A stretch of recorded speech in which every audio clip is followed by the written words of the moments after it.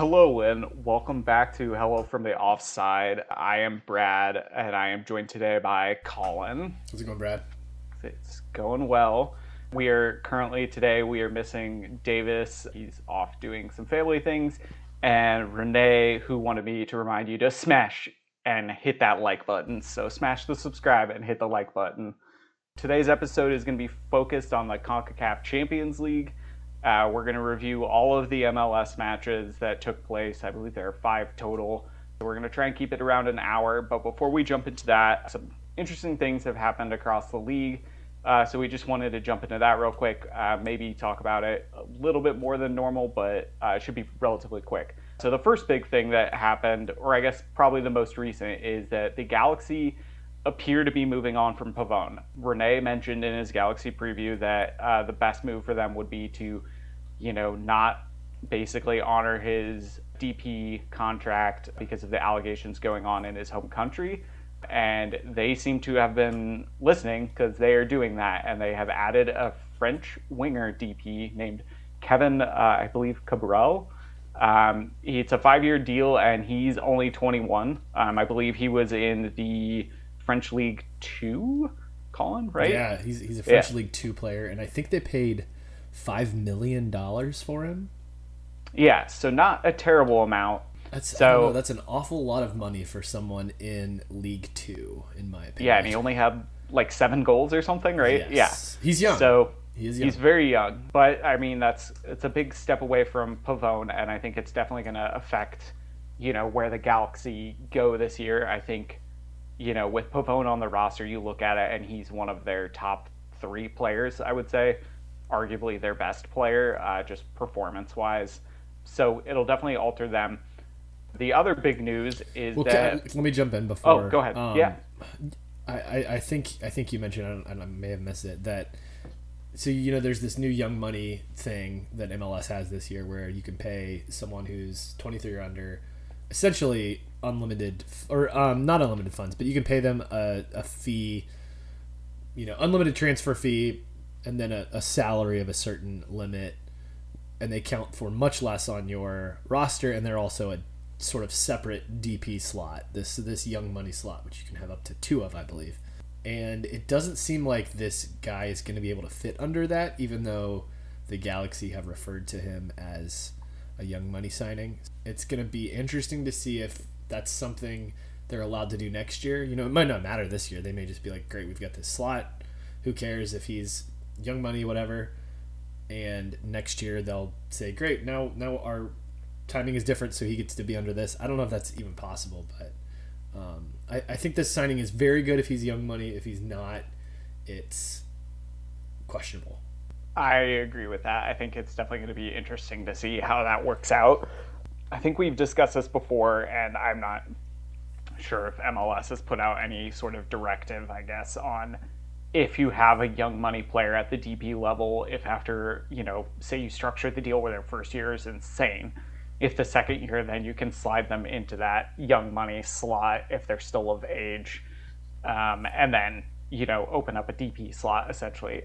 So it'll be kind of interesting to see kind of the quirks of how this works. I think overall we all agree that the young money, do you want to insert rap horn right there for that, the young money every time we say it? Insert the athletic Sam Stechkel rap horn. Yeah, exactly. Yeah. But I think we're all in agreement that the young money, the new feature, I guess, for MLS this year is a great thing, and it's going to be good for the league. I mean, we've already seen of late that they've attracted a lot more young talent. So. Yeah, and I like the Galaxy's front office a lot. I think Greg Vanney is very good. I think Dennis Te-Kloese is also very good, but I still wouldn't put it past them to screw up this signing accidentally. And I wish Renee was here to take up for them because I am throwing a little bit of shade. It's just the reality of the situation. Like the crew were able to get it right, and they've got this dude from this Alexander Matan who's in the young money signing. A couple other teams have done the same thing and gotten it right. So it's tough. It's just the weird way that it works when you already have DPs is bizarre and frankly too convoluted to kind of prevent this exact situation. So it's great for the teams who aren't doing this, like Salt Lake, where the Galaxy can't just essentially add 2 more DP level players. But it kind of sucks for the Galaxy. So hopefully, I hope like they know what they're doing, and this is just maybe a 1-year thing, and next year he's young money, but we'll see. While you were saying that, Renee texted me because he must have heard, and he just wanted to remind you that the Galaxy have 5 championships.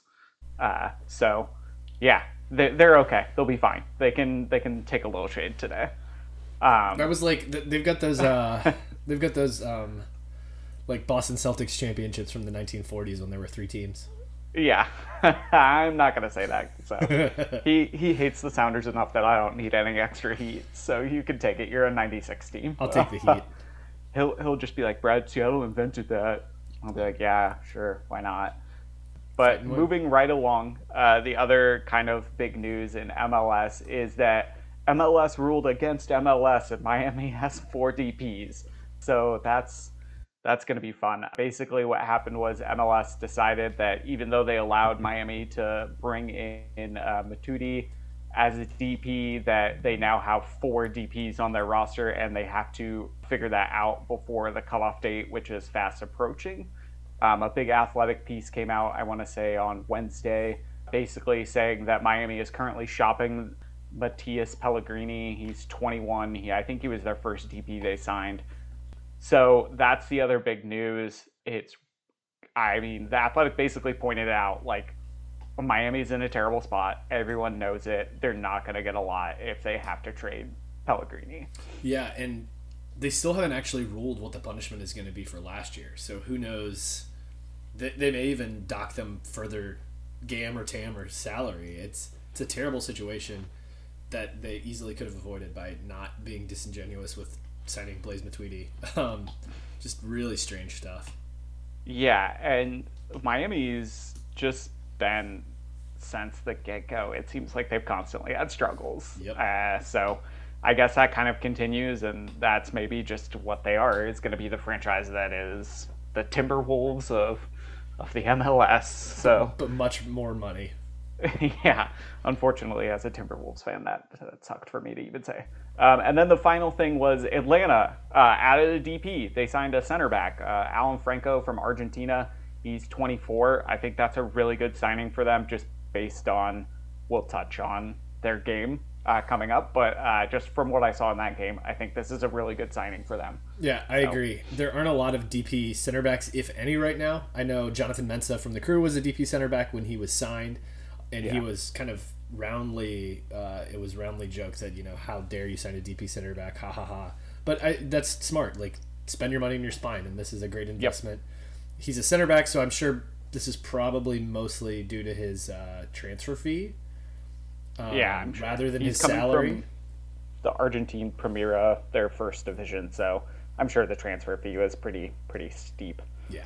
And he's young. I'm sure that plays a factor too. 24 is still really young, you know. Very young. I mean, I feel like defenders kind of peak later than other positions. So, yeah, I agree completely with the spine thing. You can definitely see the teams that have been very successful in MLS in the last 10 years have not been spending money on wingers, like DP wingers. They've been building around a 10, a 6 or an 8, and a striker. I mean, Seattle, Crew, I'm trying to think, Portland is in the same boat. Those teams have all been very successful, and they aren't spending on quick, fast wingers. I think even Austin has spent a little money on some wingers, but the guy they've got, Pochettino, is they're treating him like a 10 for marketing purposes, but he's an 8, and he's going to be right in the middle and be able to be one of those not very sexy but very effective players for them if things go well. Yeah, I think the 8s kind of get a bad rap. It's such an important position, just controlling the game. And, if I'm building a team, I don't know if I want a sexy 10 first or the solid stability of an 8 and just kind of grinding out games until, especially with the pandemic, I can scout better to find the 10 I want. That's just me. I do think, before we get started, there was, I don't know if you saw it or if you sent it along, there was a pretty interesting article. I think it was on MLS Soccer. It was on the MLS Soccer website about how, despite the rest of the world sort of moving away from the attacking number 10s who are like staying in the middle of your field and dictating play, MLS has been this beacon for for these kind of like small, fast, smart, creative players. And it always has been. Every team has always been something about America. We love the quarterback. We love the point guard. We love the guy who has the ball and pulls the strings. And it's been interesting to see how we have kept the number 10 alive, and we've been able to rejuvenate careers of guys who just don't fit in Spain or don't fit in Mexico anymore because they're not using the 10 the same way. Mexico's a little different, but I thought that was fascinating to see that every team almost, if you think about it, has a 10. Every single team in MLS. And then look at like Chelsea, who has Christian Pulisic, who's wearing the number 10, but he's playing as a winger. I think it's definitely interesting. The Pulisic point is also interesting because with the U.S. team, he's best suited as a 10. I think that's kind of shown. But yeah, definitely in the EPL, there really isn't any team that's successful that's using a 10, I would say, in the way that MLS does. Still kind of works in Spain a little bit. I mean, you think about the glory years of Spain with Messi obviously being the premier 10. But for sure, not a lot of leagues are doing it. And, a lot of the 10s coming into the MLS are young guys who are, their value is rising. I would not be surprised if it kind of becomes a development ground for the 10 and some of these players end up going to Europe. Sure. And maybe that revitalizes it in Europe. I don't know. And we'll talk about Atlanta, too, who I think is brought up in that Argentine style and has always been successful when they're doing that. But their roster doesn't have a 10 right now. It's not Santiago Sosa. He's a deep-lying midfielder. And it's not Barco. It's not Barco. He's playing on the wing and doing everything. They just don't have a 10. I would like to say from watching the game that Barco's actually just a rover. He was everywhere. Yep, he sure was. But we'll get to that. So now that we've kind of been alluding to the CONCACAF Champions League games, we'll kick it off. We'll just go in order of when games were played. So we'll start with Portland versus Marathon. The game was in Honduras. I believe all the games, none of the MLS sides hosted. So just for reference, these were all away games. Final score was Marathon 2, Portland 2. Portland's goals came from Filippo Mora, and then if you look, it says that the Valeri didn't score their second goal because it bounced off the keeper and then went in, and so it's been marked as an own goal. But if you watched the game, Valeri had a delicious free kick goal, so I'm going to give him credit. And then Marathon had Castillo and Ramirez, and I think my big takeaway from this game is exactly what we were talking about in the preview for Portland, is they would get out to a lead and then immediately give up the lead. So that's still a problem for them. That's obviously very early. This is, their first competitive game of the year, but it seems like that problem is still existing. Portland scored in the 35th, Marathon scored in the 39th. Portland then scored in the 59th, Marathon scored in the 68th. So other than that, I think my other big takeaway from the game was it was a very competitive game. Field looked really sloppy. If anyone was following the pre-match stuff, there was a ton of rain before that game. So it was chunky. You saw divots. Play was kind of interesting. But it seemed like an even match. I think going forward, I'm not worried about Portland. I think they will take care of business at home. I think they are the better, more physical side. And just the conditions, weren't right. But again, as we've been talking about, they get a lead and give it up. So who knows?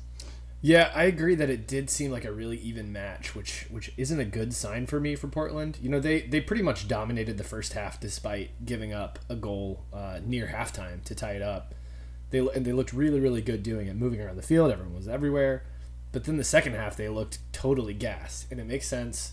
It's the first competitive game of the season. They're going to be tired, but they just looked like they were totally out of shape.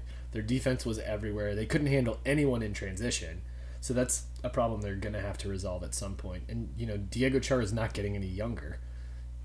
Yeah, and I was not necessarily impressed with Yimi Chara in the game. He had flashes, but for the most part, I don't know. It's an interesting DP to have, I suppose, is where I'm at with Yimi Chara. I came away liking him a little bit more than that. I think he was making some pretty solid entry-level passes, but he doesn't offer much in defense. I know he's a winger, and that's not really his job, but he doesn't offer a lot going back. He's so small. I think we both thought Asprilla, was pretty terrible. He had a ton of chances to finish and probably should have had a couple goals and didn't. Yeah, I was pretty surprised. He also just missed chances. There were a couple times I'm Yep. thinking early in the first half where if he wouldn't have just taken an extra touch to try and get a shot, he had someone streaking almost wide open that he could have just tapped it over. So yeah, I completely agree with the Asprilla comments. My other thoughts for this game was I think Marathon did something really smart in the first half. They kind of laid back and just let Portland basically have the ball in the middle third without any pressure. And then in the second half, they ratcheted it up and they pressured everything in the middle third. And I think that just caught Portland off guard. I think they kind of settled into, oh, I have the ball here. I'm going to have time to kind of slowly dribble up, play it out wide, and then that completely changed in the second half. I thought Marathon did a good job of adjusting their game plan. And that's really what benefited them in the second half for me and why they looked better. I think we saw that same sort of tactic from a lot of these teams who realized that the MLS sides were playing their first competitive match and they're like, okay, we'll let them settle into the game. If we can keep it close, we're going to start attacking in the second half when we know they're going to be tired and we know we've got a chance to hit on the counter. Yeah, and it made sense. It's just smart. Yeah. I think all those teams, I think there are a couple exceptions to that, but sure, for the most part, I would say that that's kind of where it is going forward. So the standout player for me from this game was Eric Williamson. He was very, very good for Portland. Very clearly showed that he was upset about not being included in that U23 Olympic failure team, I think is fair to say. He was playing a number 8 beside Diego Chara, but really pushing forward to attack. The second best creative player on the team in this match aside from Diego Valeri. And I also think it's interesting that we didn't see Jeremy Ebobisse on the bench when he was excluded from that U.S. Olympic team as well because of injury. So he's still getting over whatever sort of nagging injury he has. And I really like Ebobisse, so I hope he can recover quickly. Yeah, and I was just going to say what the fortune of this game would have been if Ebobisse would have been their starting a striker over Asprilla if this game turns out different. I agree. I think, obviously it's unfair to just be like, well, Valeri was the best player on the field because he was, but obvious. I think that's obvious. I think Valeri's been doing it long enough that shouldn't come to a surprise to anyone. But yeah, I thought they were really good. I think they'll be fine in Portland. I think the field conditions will be better. It'll be, a home game for them. Obviously having those 2 away goals is huge in this type of setting. Totally. So, all right, I think we'll just keep it moving and keep things going pretty quickly. So we're going to move to the next game, which is, I'm going to butcher this, Alajuelense versus Atlanta, who I keep spelling as Atalanta, so that's going super well. And that game was in Costa Rica. The final score was Alajuelense 0, Atlanta 1, and the goal came from Barco. It was a PK.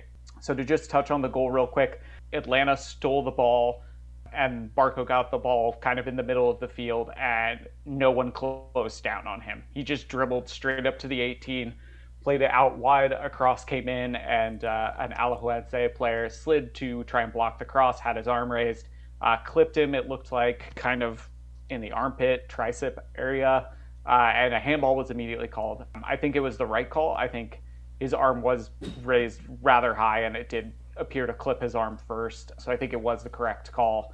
It obviously put the cross out of bounds. I will say Barco's PK, the keeper was on it. He slid it just past him, so I'm not saying it's a lucky goal. A goal's a goal, but not the most impressive PK I've ever seen. So that's kind of the goal situation. The other big news from this game was Guzan got a red card for a really bad tackle. It's a tough call. I get the red card. There was no one between him, obviously, and the player when he slid in late and clipped the player. So it's a clear goal-scoring opportunity, and I think that's why it's a red. I think, the question that was kind of talked about in the commentary of the game was whether the Alajuelense player was even going to be able to get to the ball after he tapped it. But I think it was still the right call.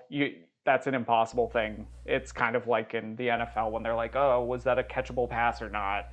Yeah, I'm with you. It's a red card. He Guzan has no bad intent, and the guy from Alajuelense looked like he was injured. I hope he was not hurt. I hope he was, milking it a little bit, which I do not at all fault. But it was a clear red. He slid, he missed the ball, he got the dude, knocked him over. It was a red card, and the ref accidentally bringing out the yellow while Alajuelense's players are surrounding him about to go off was pretty funny. And then he finally gets the red, and they all immediately disperse like he just farted or something.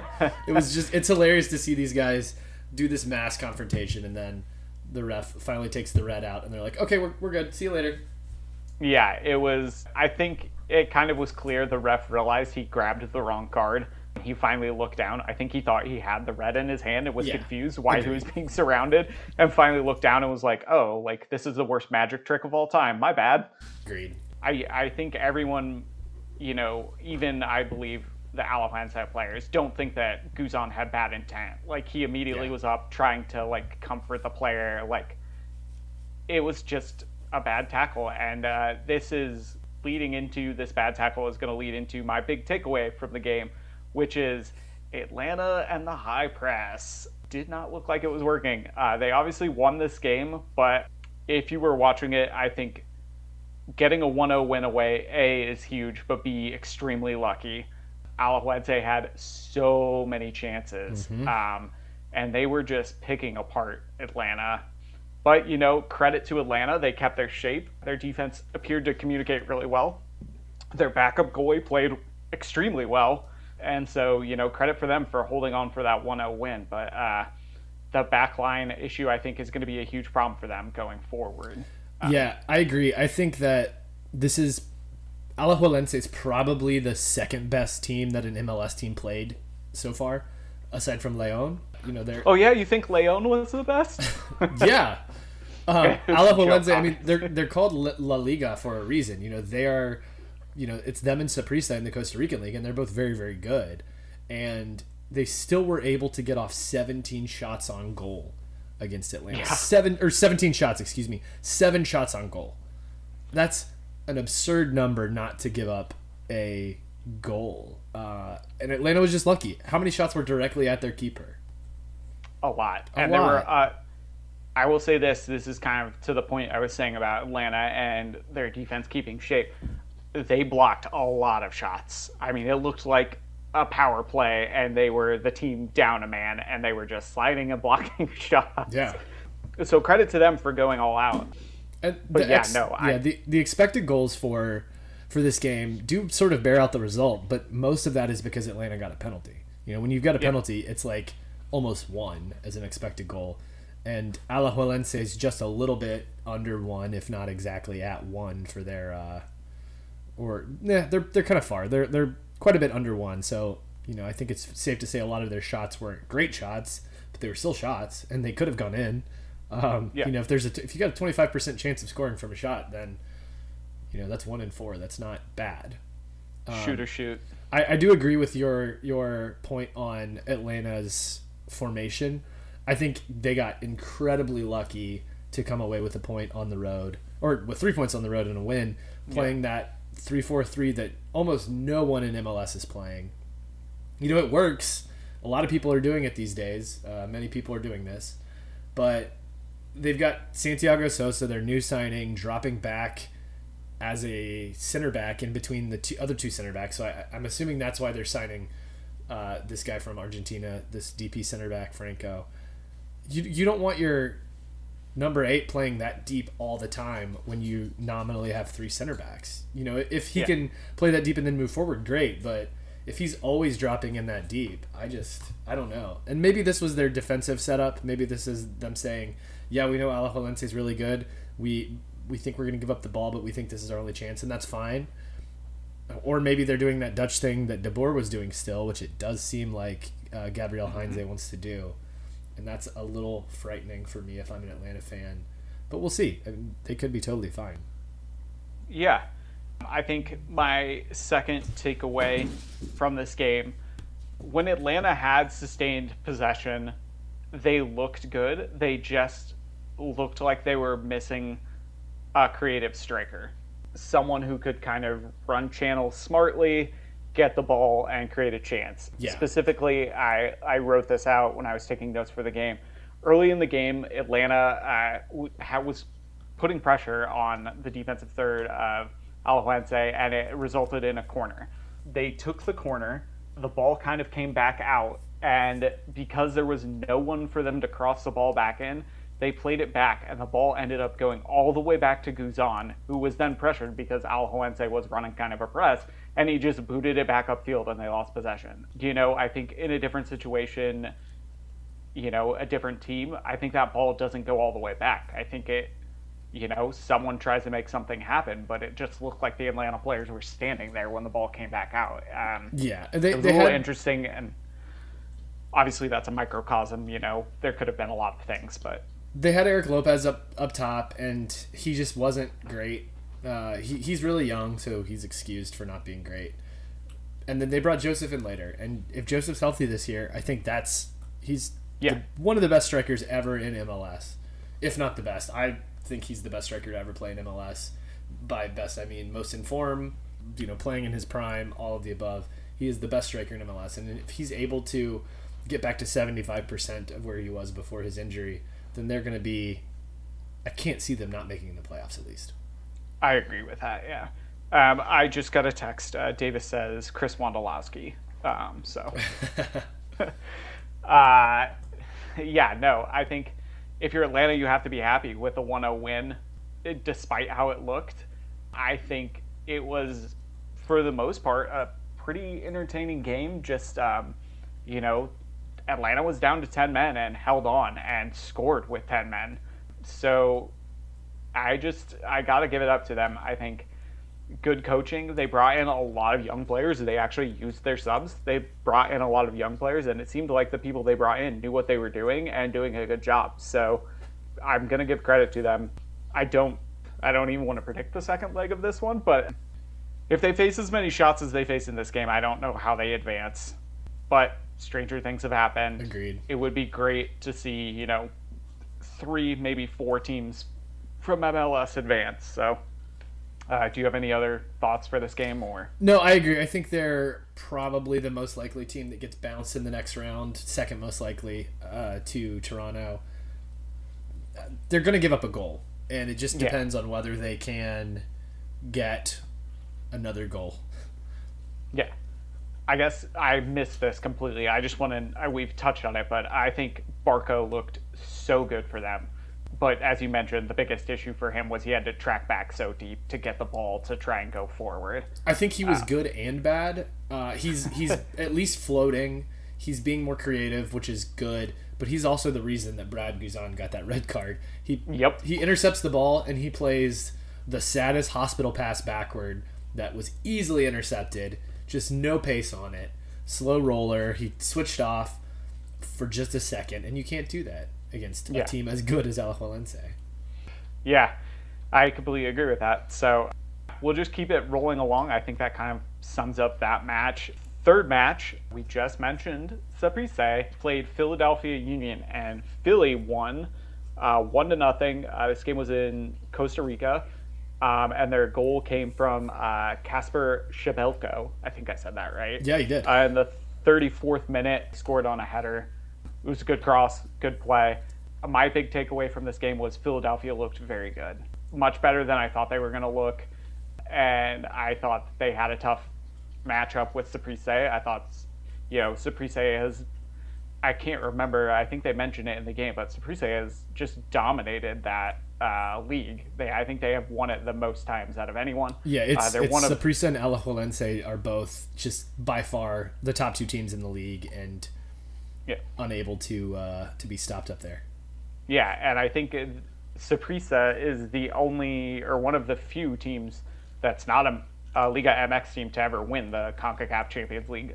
So that just kind of goes to how good they are. With that said, they definitely, it was mentioned quite often, caught Saprissa at a good time. Saprissa has not won a league fixture since February, I believe is what they were saying. Mm-hmm. They have an interim coach right now.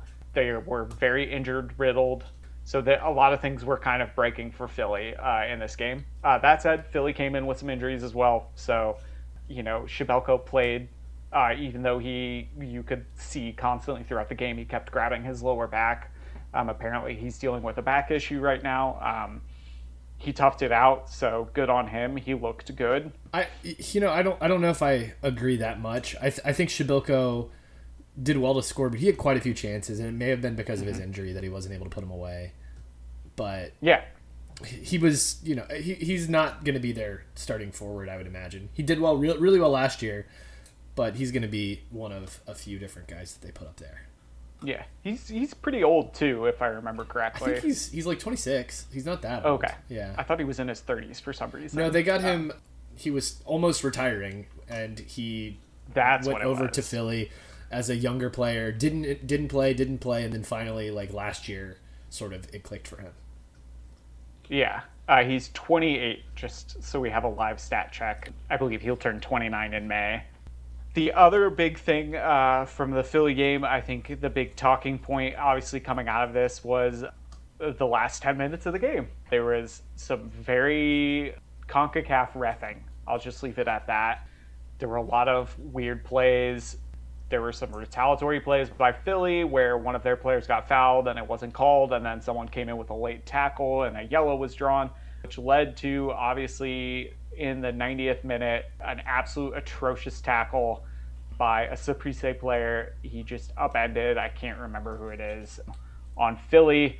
It was Kai Wagner. That's it. Yeah, the Saprissa player just upended him straight up, cleats up. Should have been an automatic red.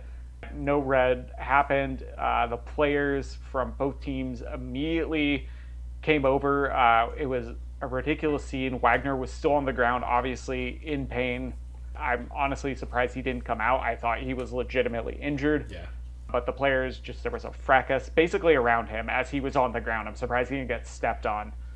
Ultimately, 4 yellow cards were issued, 2 to Philly, 2 to Saprissa, and yeah, the fact that it wasn't a red has been a huge talking point for MLS because it was just a very bad tackle. Agreed. It sucked. It was unfortunate. The ref really bungled it, and he should not get another game in this tournament because of that. But luckily no one was injured severely. Yeah, so thankfully. Back to Philly. Yeah, and for me, I went back and rewatched this because in the moment, that became my focus. But when I rewatched this game, what I noticed was probably around the 75th minute, the ref really lost control of the game. Yeah. And this was just the culmination moment. He had chances to, they were kind of ticky-tacky fouls, but, it was accumulation. Some of these should have been yellow cards, and if he would have just thrown an early yellow, I think some of that dies down. Yeah. But he let it build, and this is usually what happens in those situations. That was not great. Thankfully, again, like you said, no one was seriously injured, which I think is the big win here. I thought Leon Flock for Philadelphia was really, really good in his about 65 minutes he played. He is the young German-American winger that they just purchased, who's played very few games for St. Pauli and was available to Philly. He sort of looks to me like they're using him as a bit of an Aronson replacement, which is a good idea. He's 20 years old, so they can grab him, see if he plays well for a year or two, and then sell him on if they want. But he was just very quick, very fast, very good on the ball. Looked like he fit right into that system already as a part of that diamond that they play. And it's a really, really good signing for Philly. Yeah, I was gonna say I'm not sure who made the note, but for both of us, I think Fontana and Martinez were probably the best 2 players for Philly. Fontana was very good, yeah. Shabelko got the goal, and it was a good header, and he had moments, but like you said, he also had moments where maybe it was the back that was bothering him. But yeah, no, I thought Martinez, especially early in the game, I felt like he put Union in control of that game in the first half, and that's why they got the goal. He settled things down, he made smart passes, he looked very good for them. So I thought Bedoya too was once again very, very good. I have always liked Bedoya, always thought he's good. He offers a lot going back, and he's just so perfect in this sort of outside right role in a diamond where he gets to play as a wide player on offense, but he also gets to play defensively. So you're not really focusing.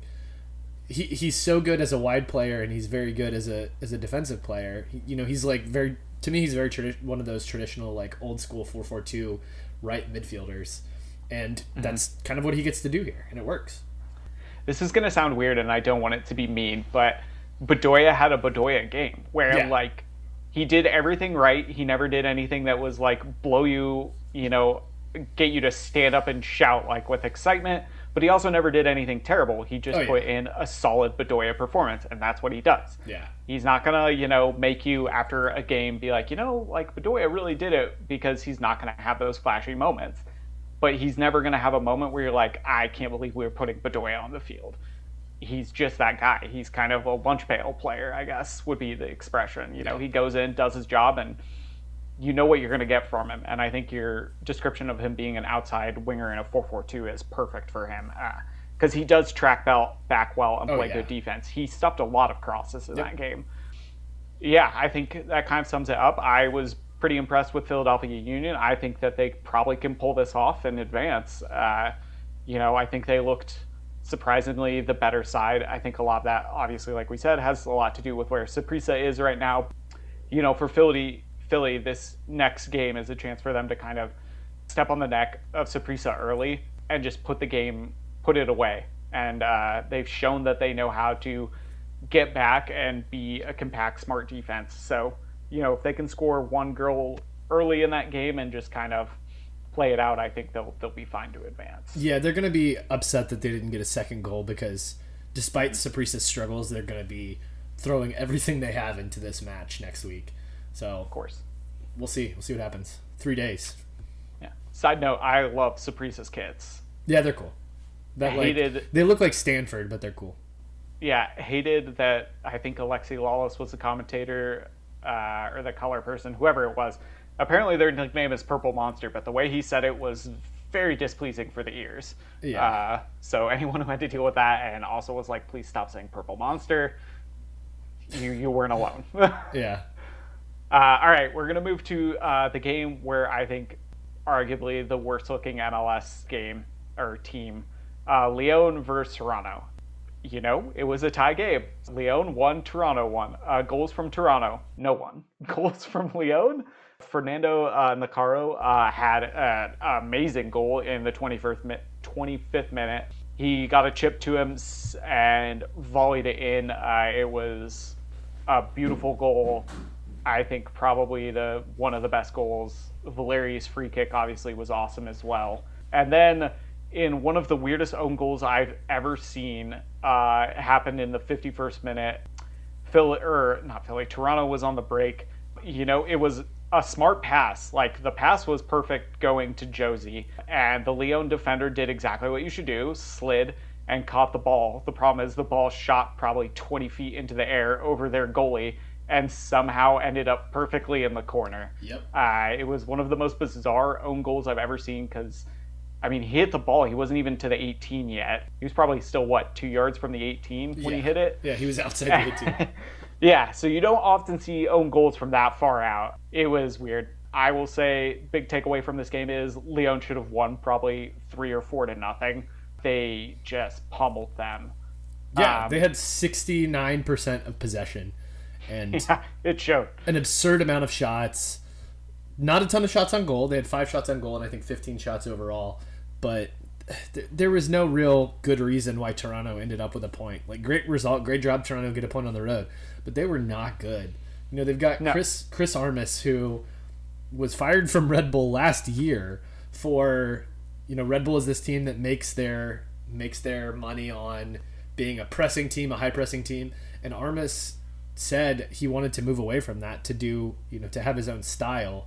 And then he comes to Toronto, a team that's made up of mostly older players that really needed a revamp, and says he wants to press again using Josie Altidore and Michael Bradley. I still rate Michael Bradley, but Josie as a pressing striker is not what you want. You want Josie creating. You want Josie with the ball at his feet, not trying to force a guy.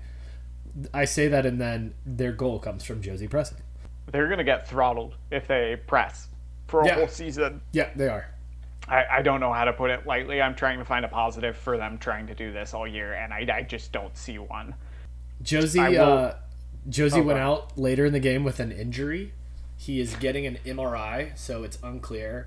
Yeah, it's really weird. Is. He's not known to have like hamstring or quad injuries, and he did something to his hamstring or quad. Oh wait, Josie, yeah. I really like Josie. I think he's a really good creative player and a really good striker. You know, he's so good at kind of almost being that a false nine, where he is gonna act like every team is gonna see Josie and think, oh, we've got this number 9 going against us, and Josie wants the ball deep and dribbling at people, and that's when he's really, really good. And it just doesn't make sense to have him be this pressing guy. And this might be a bit of a blessing in disguise for Toronto when they can maybe run their press with a younger guy like Akinola up top. And I agree. I also like Josie. I am teasing because the unfortunate thing about Josie is every time he gets going, he unfortunately has an injury. That's just been his career, and it stinks because he is good. And I completely agree. You look at Josie just as a player and his physical, imposing just look of him, you think he is going to be a number 9. Someone's gonna boot the ball up to him, he's gonna box you out, he's gonna settle it, and then he's gonna create chances, and that's just not what he is. He's always been more creative than that. He is not a hold-up striker at all, because he's better than that. Exactly, and that's not to knock hold-up strikers, but that's just not what Josie is. No. The one thing I wanted to point out about this game, which, again, on a rewatch, because I'm an insane person, I rewatched all these games, I thought Toronto was super smart. They tried insanely hard in the first 10 minutes to score a goal, and I think their plan was, let's shock them and get an early one, and then we are going to bunker the shit out of this game. Yeah. And they had a couple chances in the first 10 minutes. I think it caught Lyon off guard. I don't think Lyon was expecting Toronto. I think they were expecting Toronto to sit back to start with, because Lyon is a good team. And Lyon is not having a good Liga MX season right now. Mm-hmm. So this CONCACAF Champions League means a lot to them and their fans. I think they're probably one of the teams that's most hungry to win this. Sure. And I felt like they showed it just in how they played. Yeah. And their fans were not thrilled. No. And Lyon is, I think you're making a really good point that they're having a rough Liga MX season. They're ostensibly one of the best couple teams in this tournament, especially with no Tigres. So if Toronto gets a result and knocks Lyon out, that leaves just Monterrey and Club America as the only two. Cruz Azul, sorry, I know you guys are there. I'm not counting you, but as the only two real big time Liga MX teams with a shot. Yeah, and I think that's nothing against Cruz Azul. Obviously, they have a rich history. Yeah. But of Monterrey and Club America, in their wins, I know we're not talking about the other teams that didn't play MLS teams. Monterrey obviously looked awesome. I think they won 3-1, and Club America won 2-1. Yeah. They looked much better than Cruz Azul did, and I still think Cruz Azul looked good. I just think Club America and Monterrey are 1A, 1B, and Cruz Azul might be, like 1E or something like that. Cruz Azul drew, right? 0-0, I think? I think it was 1-1. Let me check real quick so we don't have to... It's 0-0. I've got it up. Okay. All right. Yeah. Arcahai. Wow, great pronunciation. I'm not familiar with this team, which is not really, that's not a good result. The Haitian champion, so that's not a good result for them. No, yeah, that's kind of what I'm saying. I mean, Club America beat Olympia 2-1. Olympia is obviously, I think, one of the better teams as well. I think they just got a really bad drawing. Cruz Azul had, I'll say, only 11 shots, only 2 on target, but they had 71% of possession and more than double the number of passes that their opponent had. Yeah, Olympia, wow. I watched a little bit of that game. Olympia was kind of bunkering and countering. And it worked. I mean, they got their one goal that way. But So, and I said Monterrey won 3-1. They actually won 3-0. That's my mistake. They're we're cruising. clear, they can rest players, basically, going forward. All right, I know we haven't really done a lot on Toronto. We've kind of gotten sidetracked a little bit, but that game, I just don't see how Toronto advances. I think, we talked about this in our previews. Toronto doesn't even get to go home. Like, Yeah, that's fair. they have to play this game in Tampa. And, if you've been following any other North American sports that Toronto has a team in, and you've followed them at all, you have seen quotes from their players talking about how hard it is to be playing somewhere that doesn't even feel like a home. And like, I'm not trying to knock Tampa at all as a city. I think, I actually have a friend who's a reporter in Tampa. The people of Tampa are trying to embrace these teams as their own. They're trying to be Raptors fans. I don't think they necessarily are, but they're trying, and they're trying to give the Raptors, and I'm sure they'll try and give Toronto FC a feeling of home, but it's never gonna be home. It's not the familiarity. It's just different, and I think that doesn't help them at all. Like, they basically have to play 2 away games, and based on that game, I don't see how Lyon doesn't beat them handedly in the second game. Yeah. So they're playing. Are we sure they're playing in Tampa and not Orlando? That is a good question. I thought it was Tampa, but it might be Orlando. I might just be confusing it because the Blue Jays... I think they're in Orlando. Or in Kissimmee. So they're playing their next match at Osceola Heritage Park. And I have no idea what place is. But it's... Yeah, I know Kissimmee's like in the Disney area. Yeah, I'm sure it's one of the Disney fields. I mean, that would make sense. Disney obviously has the facilities for it since they hosted MLS's back. Yeah, I think I was just getting confused because I think the Toronto Blue Jays are playing at their spring facility in Tampa, and then obviously the Raptors are playing in Tampa. So I just kind of lumped it in there. Yeah, so they're going to play them in Orlando at this weird location. I don't get it, but... I really am. I mean this sincerely. I am hoping that things ease up and Toronto's able to get back to their home stadium. I think that would mean a lot for their fans. Totally. I think it would mean a lot for the Vancouver fans. I think it would mean a lot for the Montreal fans. But right now, they're just kind of a team without a home. I'm sure that's how it feels for them. And I just don't see, I think they're going to come out motivated and try, but I just don't see how they win.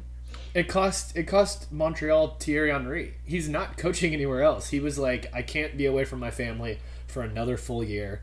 I'm leaving the team. And I know there were all the Bournemouth rumors, but it's the reality of the situation. It really, really sucks. His family couldn't get over here. So he's got to go back home and be with his kids. I do not fault him at all for that. Not at all. It would be very weird and insensitive to do that. And it would be one hell of a take, and I am not going to squat on that one. So. Yeah. I think I just real quick had one other quick note I wanted to talk about. Jacob Schaffelberg for Toronto. I was pleasantly surprised with him. I don't know what your thoughts about him were. I thought he was good for them. He was okay. I mean, he's not going to be a regular starter, I don't think, but he's going to be one of those guys that's in there. I don't know how they're going to make it work with Pozuelo and Bradley and Josie if they're trying to press the whole time. I hope Armas gets out of that and he makes do with what he has, but I just don't know. I'm not optimistic about them at all. I think my thing for Schaffelberg was that I liked that he was not taking any shit. Yeah. From Lyon. He dealt it back and did some real CONCACAF shithousery.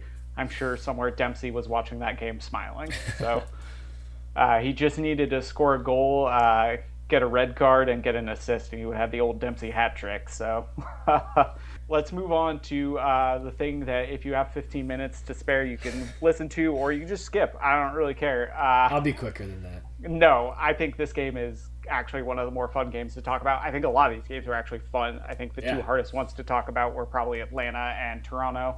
Real Esteli versus the Columbus Crew in Nicaragua. Final score, Real Esteli 0, Crew 4. You had goals from Zardes in the 19th and the 33rd minute, a goal from Mensah in the 26th, and Santos scored a PK in the 45th. Santos probably would have scored the best goal of the first leg had he put away that volley in like the 60th minute or so. Yeah, I went right off the post. Whew, and he thought it was in. He hit it and too. immediately started turning and put his hands up, and I was like, oh. Yeah, no, Carew just, I don't know what to say. They physically outmatched Real Esteli. They not only physically outmatched them, they technically outmatched them. They were in every single way the better side in that game, and this result is completely fair and deserved. The one note I have before I'm just going to pass it to you, because as our resident Columbus Crew fan, and actually, if you all don't know, Colin writes for the Massive Report, so check out his writing. It's really good. We love to give him shit about it, but he is a talented writer and writes some fantastic pieces, so check that out as well. But before we get to that, I will say this. Real Esteli, if you only watched the first half, it was 4-0, and I think we were chatting about this during the game. I thought it was going to be 6 or 7-0.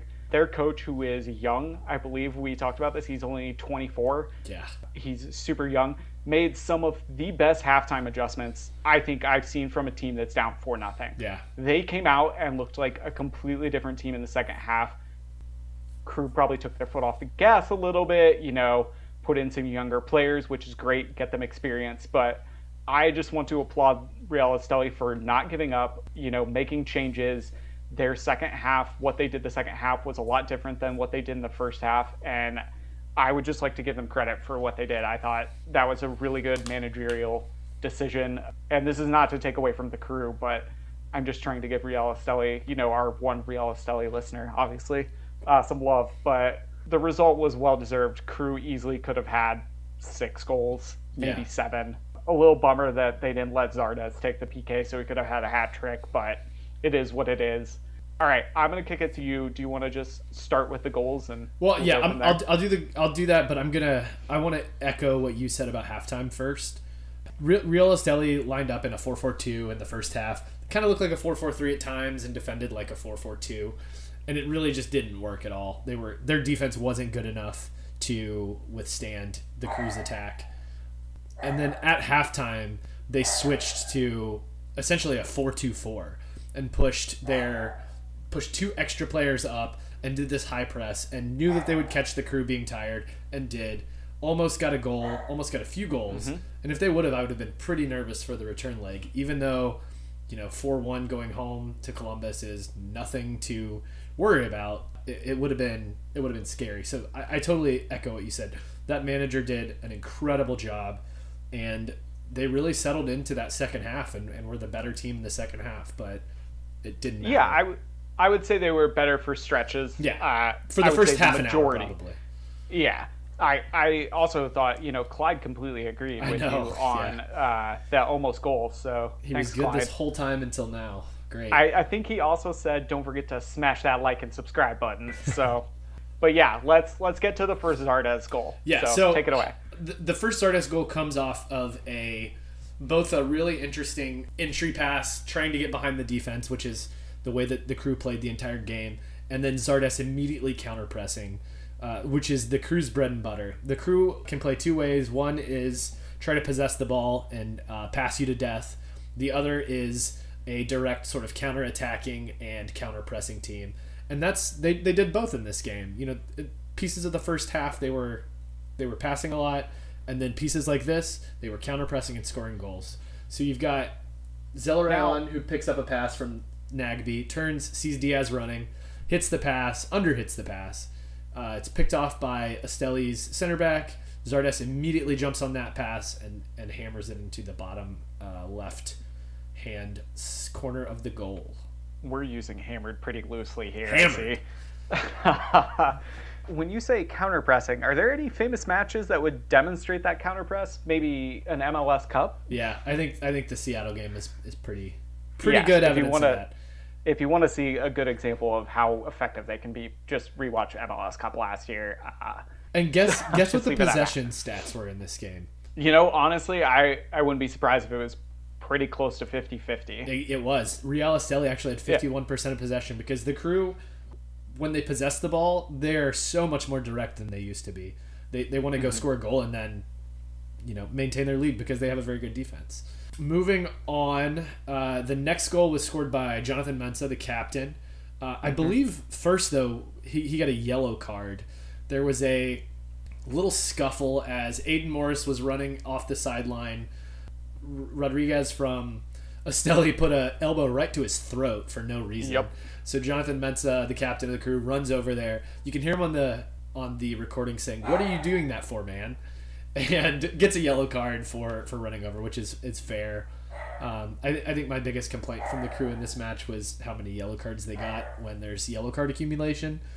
So you're going to see some bench players next week in Columbus. Just for reference, he scored that goal in the 26th minute and got the yellow in the 28th. Okay, so it was after. It was a little after, but... And the goal was pretty fortunate. It was very clearly a training ground play. He takes the corner. It's a sort of short corner that Zelarayan hits to him, and he just scuffs it with his foot, and it kind of makes its way into the goal. Yeah, it took a pretty good bounce, didn't it? Is that the one that bounced? Yeah. Yep. I mean, still a good goal, just a little fortunate. Yeah. Totally fortunate. He's used to scoring goals with his head, and that's clearly why they set this play up to kind of throw off the team. The next crew goal we have came on a really, really good play by Luis Diaz. The ball gets crossed across the goal into the box. Diaz is sort of teeing up this volley, and the Esteli defender jumps in the air like he thinks Diaz is going to hit it first time. And Diaz just brings the ball down, takes a second to gather himself, and then plays a quick square ball to Zardes, who sort of muffs the ball and then is able to knock it in the goal. And then finally there's a PK off a good PK call that Santos takes. I agree with your take that it was a little sad that they didn't give Zardes a chance, but Zardes was 0 in his PKs last year, and so was Zelarayan, so that's why. I think they're just saying Santos is doing these. He made all of his. He's going to keep taking our PKs until he misses one.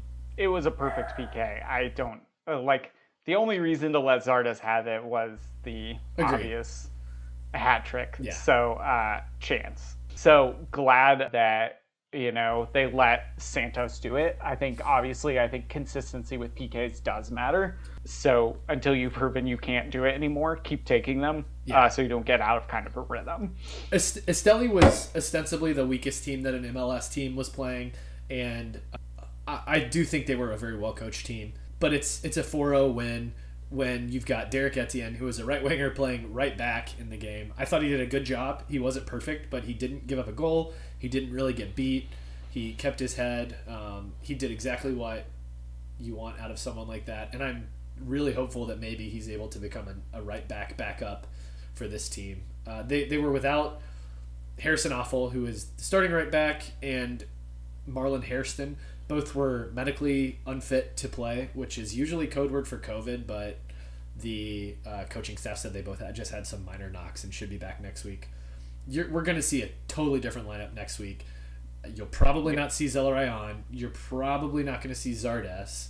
You're going to see, hopefully Kevin Molino's back, but the crew just really need to get one goal at home and then cruise to a win.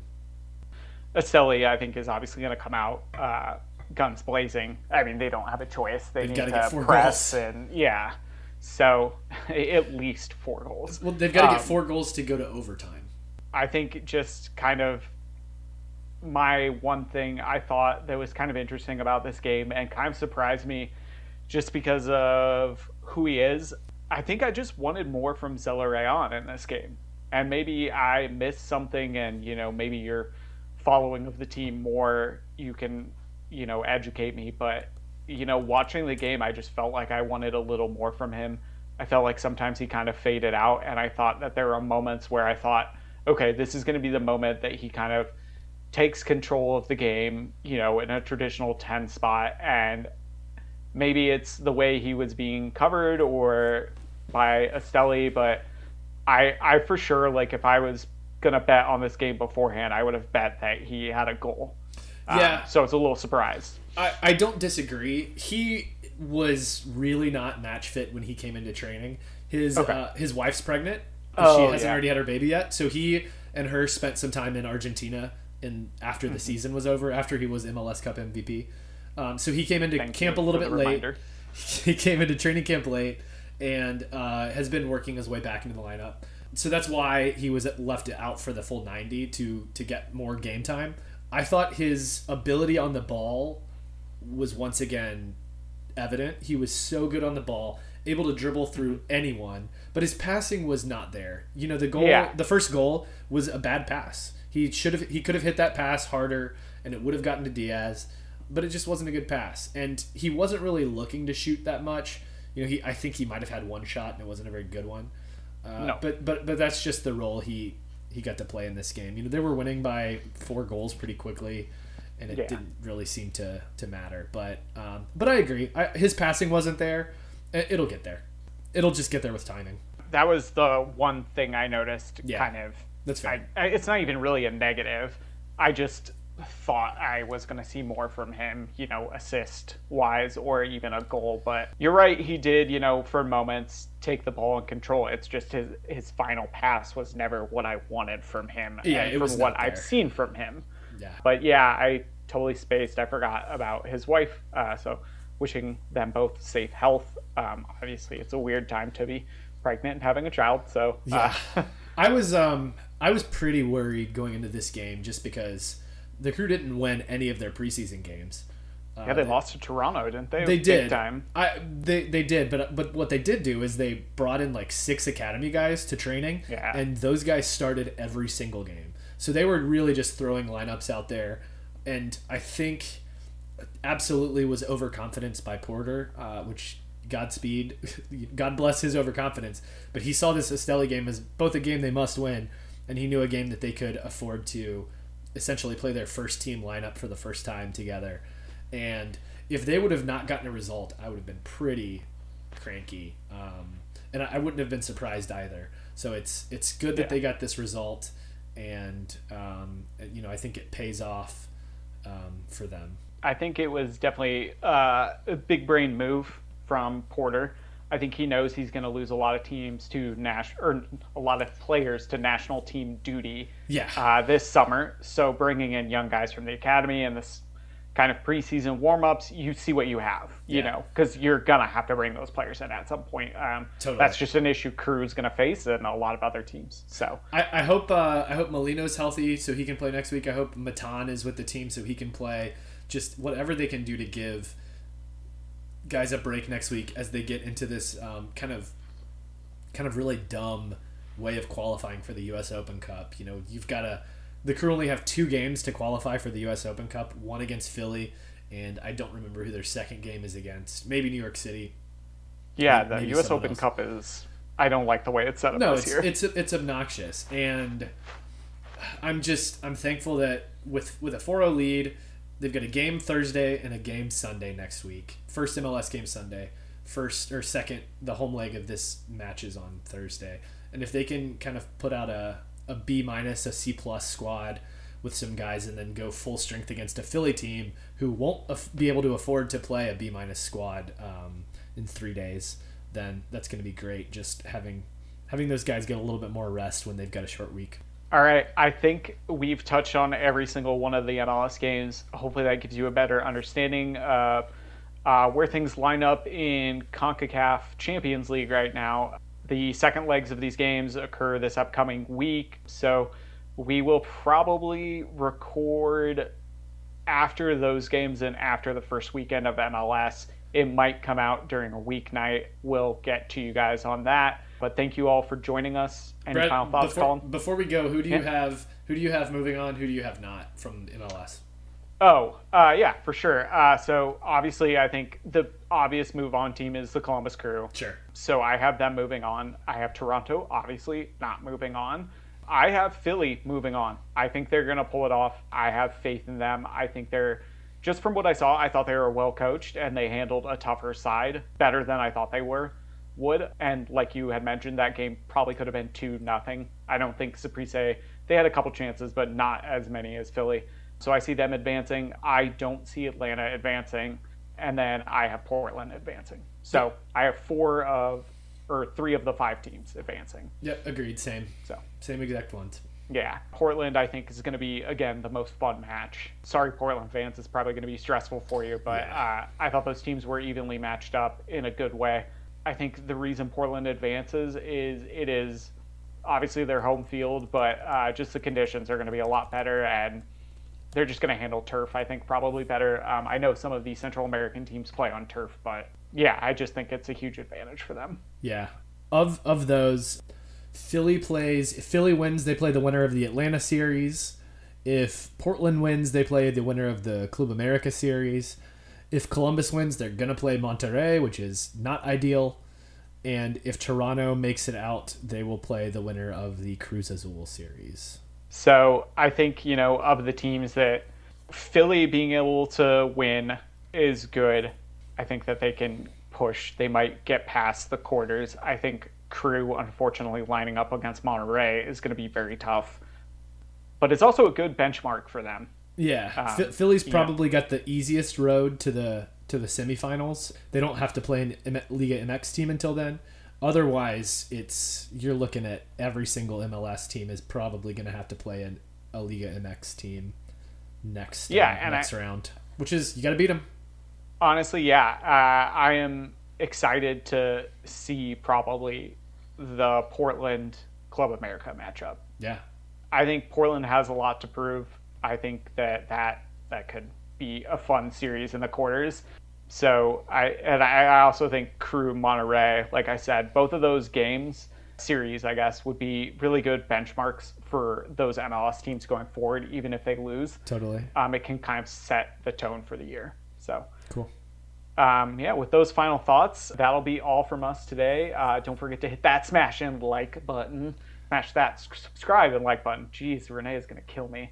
Anyway, that'll be all from us. So thanks again for joining us on Hello from the Offside. Goodbye from me. Offsides.